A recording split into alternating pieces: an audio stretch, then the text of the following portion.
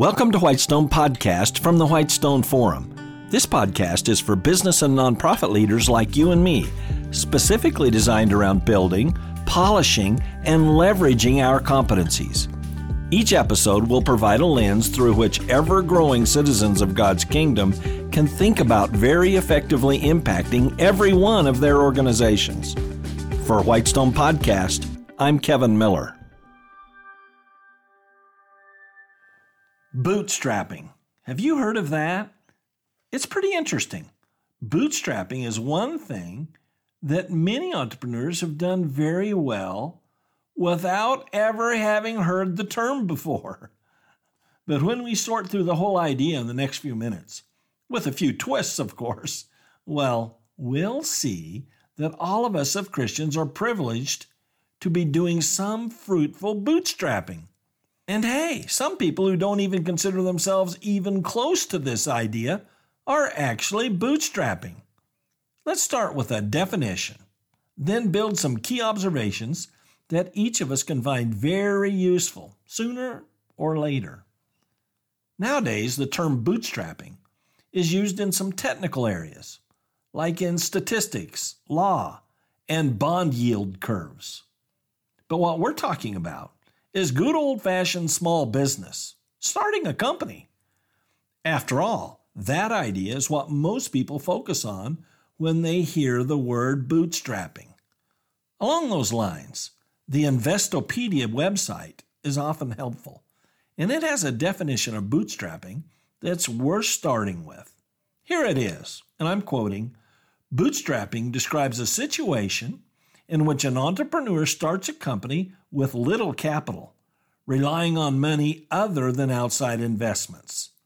An individual is said to be bootstrapping when they attempt to found and build a company from personal finances or the operating revenues of the new company." Unquote. Now, here's more of a street-level take on bootstrapping. An organization is started totally and operates for a significant time using just the owner's resources plus new revenues. No angel investors, no venture capital, no one putting money in, not even a rich uncle, at least at the start. Now, we all are pretty aware that the vast majority of businesses in America, numerically speaking, are small businesses. They're relatively small operations, like a local store, right? While the corporations like Apple and Google and Toyota dominate with company sales levels and profits, there are fresh, new, vibrant businesses that start every day, like a young go-getter just getting started by mowing lawns or babysitting, like an artist selling works at the local antique mall, like a food cart operator selling hot dogs on a downtown corner, like a bit of consulting going on in the home office of a business professional. Hey, America is historically a country chock full of entrepreneurs. Still, the current reality is that many countries with very high entrepreneurship rates are poverty-stricken. That's because people in these countries struggle to simply survive. So they start businesses, and by the way, many of them are women full of drive and gumption. But many European countries in recent decades are of the opposite profile. They have low rates of entrepreneurship for a whole host of social, cultural, and governmental reasons. But a significant segment of the population in the U.S. has continued to stick to a very persistent ideal of entrepreneurial activity. Yeah, many Americans are very independent. They want to start a business, to be their own boss, to have more control over the fruits of their efforts at work. It's simply in their DNA. In fact, for decades, the wealthiest people in the U.S. typically have not inherited their wealth. They've built their wealth from the ground up. Take the top 10 wealthiest people in America.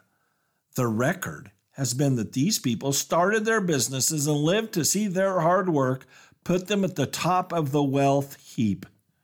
You know names like Gates, Bezos, and Zuckerberg.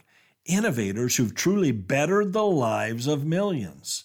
Remember, wealth in a free market is really just the key real-world indicator of successful stewardship on behalf of customers, employees, and investors.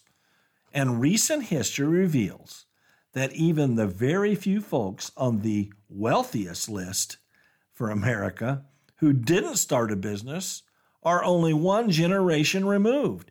They are the sons and daughters of Sam Walton, the legendary founder of Walmart. The response to that list by many Americans? Well, they don't sit back and envy those people or criticize them for being great stewards of their companies. No, instead, they start their own enterprises.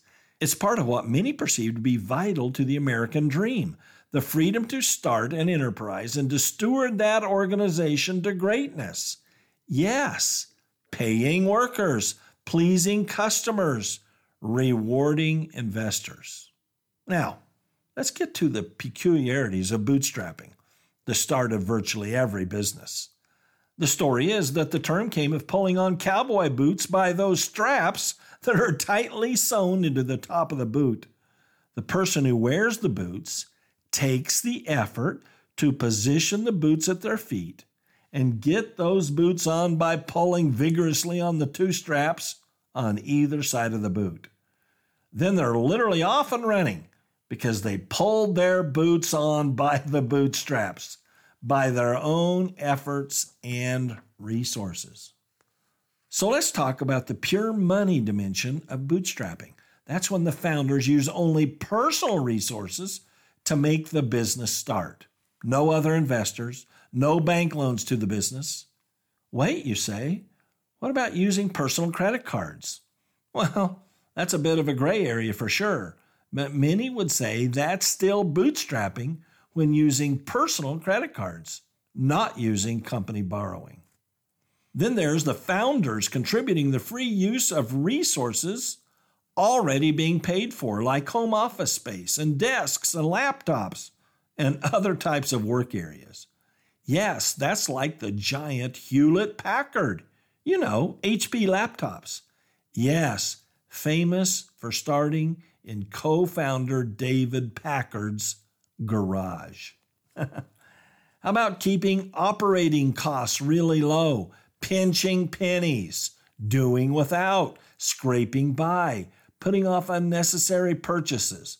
That's typical for bootstrapping. Same with astutely managing inventory if the company sells physical products. But it's harder to do when the company needs depth and selection in its product line. That can require some significant resources. But even so, Michael Dell propelled his company ahead with a classic move. 30 years ago, customers used Dell's innovative internet interface to pre-order and prepay for their self-customized computers. Hey, with savvy entrepreneurs, informed creativity makes ways to keep early control of their efforts away from meddling bankers and investors. So let's summarize. What's bootstrapping all about?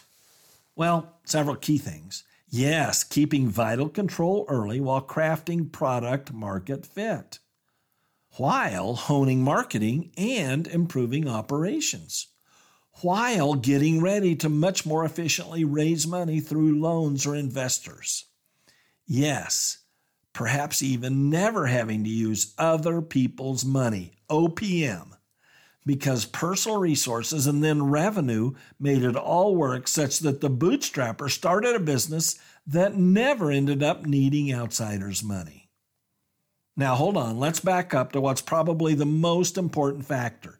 Yes, here's the somewhat hidden, yet very often the most valuable contribution to a bootstrapping effort, what's called sweat equity.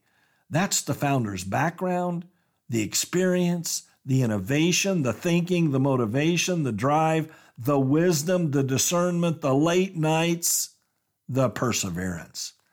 That all can combine together to create an utterly unique effort that's often the crucial difference between failure and huge success. Here's the truth. Sweat equity is not about being created equal. It's about what's done afterward.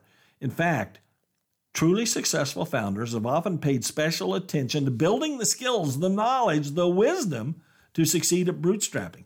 Of course, not everyone is a Gates or a Bezos. But wait a minute. The Christian standard is not a Gates standard or a Bezos standard. Our standard is the partnering with God standard. And this is true for all our spheres of life. It's not limited to just church work or even bootstrapping a business. It starts with God giving each of us our peculiar giftings, including, and I'm quoting, the measure of faith God has assigned, unquote. Romans 12:3. Then we take it from there, indeed doing all the very things that bootstrappers do. We do our part building on the foundation of Christ. We gather meaningful experience. We work to gain understanding. Yes, we put in sweat equity. That positions us to bootstrap and to witness to others in our spheres of influence. We each run our own undertakings that do business for God's kingdom. But we do this in concert with the Holy Spirit's direction.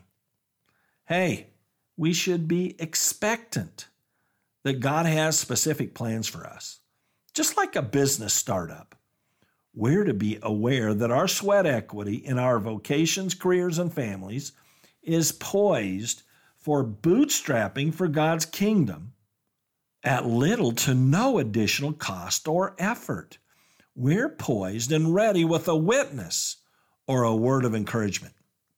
The question is, are we expectantly building towards our God-orchestrated moments, ready to bootstrap for eternal results?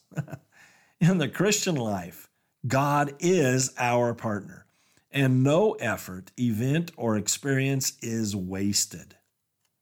But our willingness and readiness to bootstrap is crucial to the equation.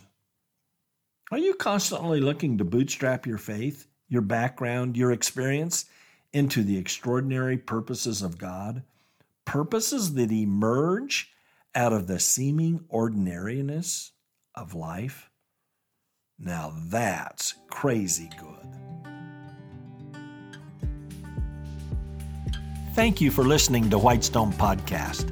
Visit our website, whitestone.org, for more real-world equipping.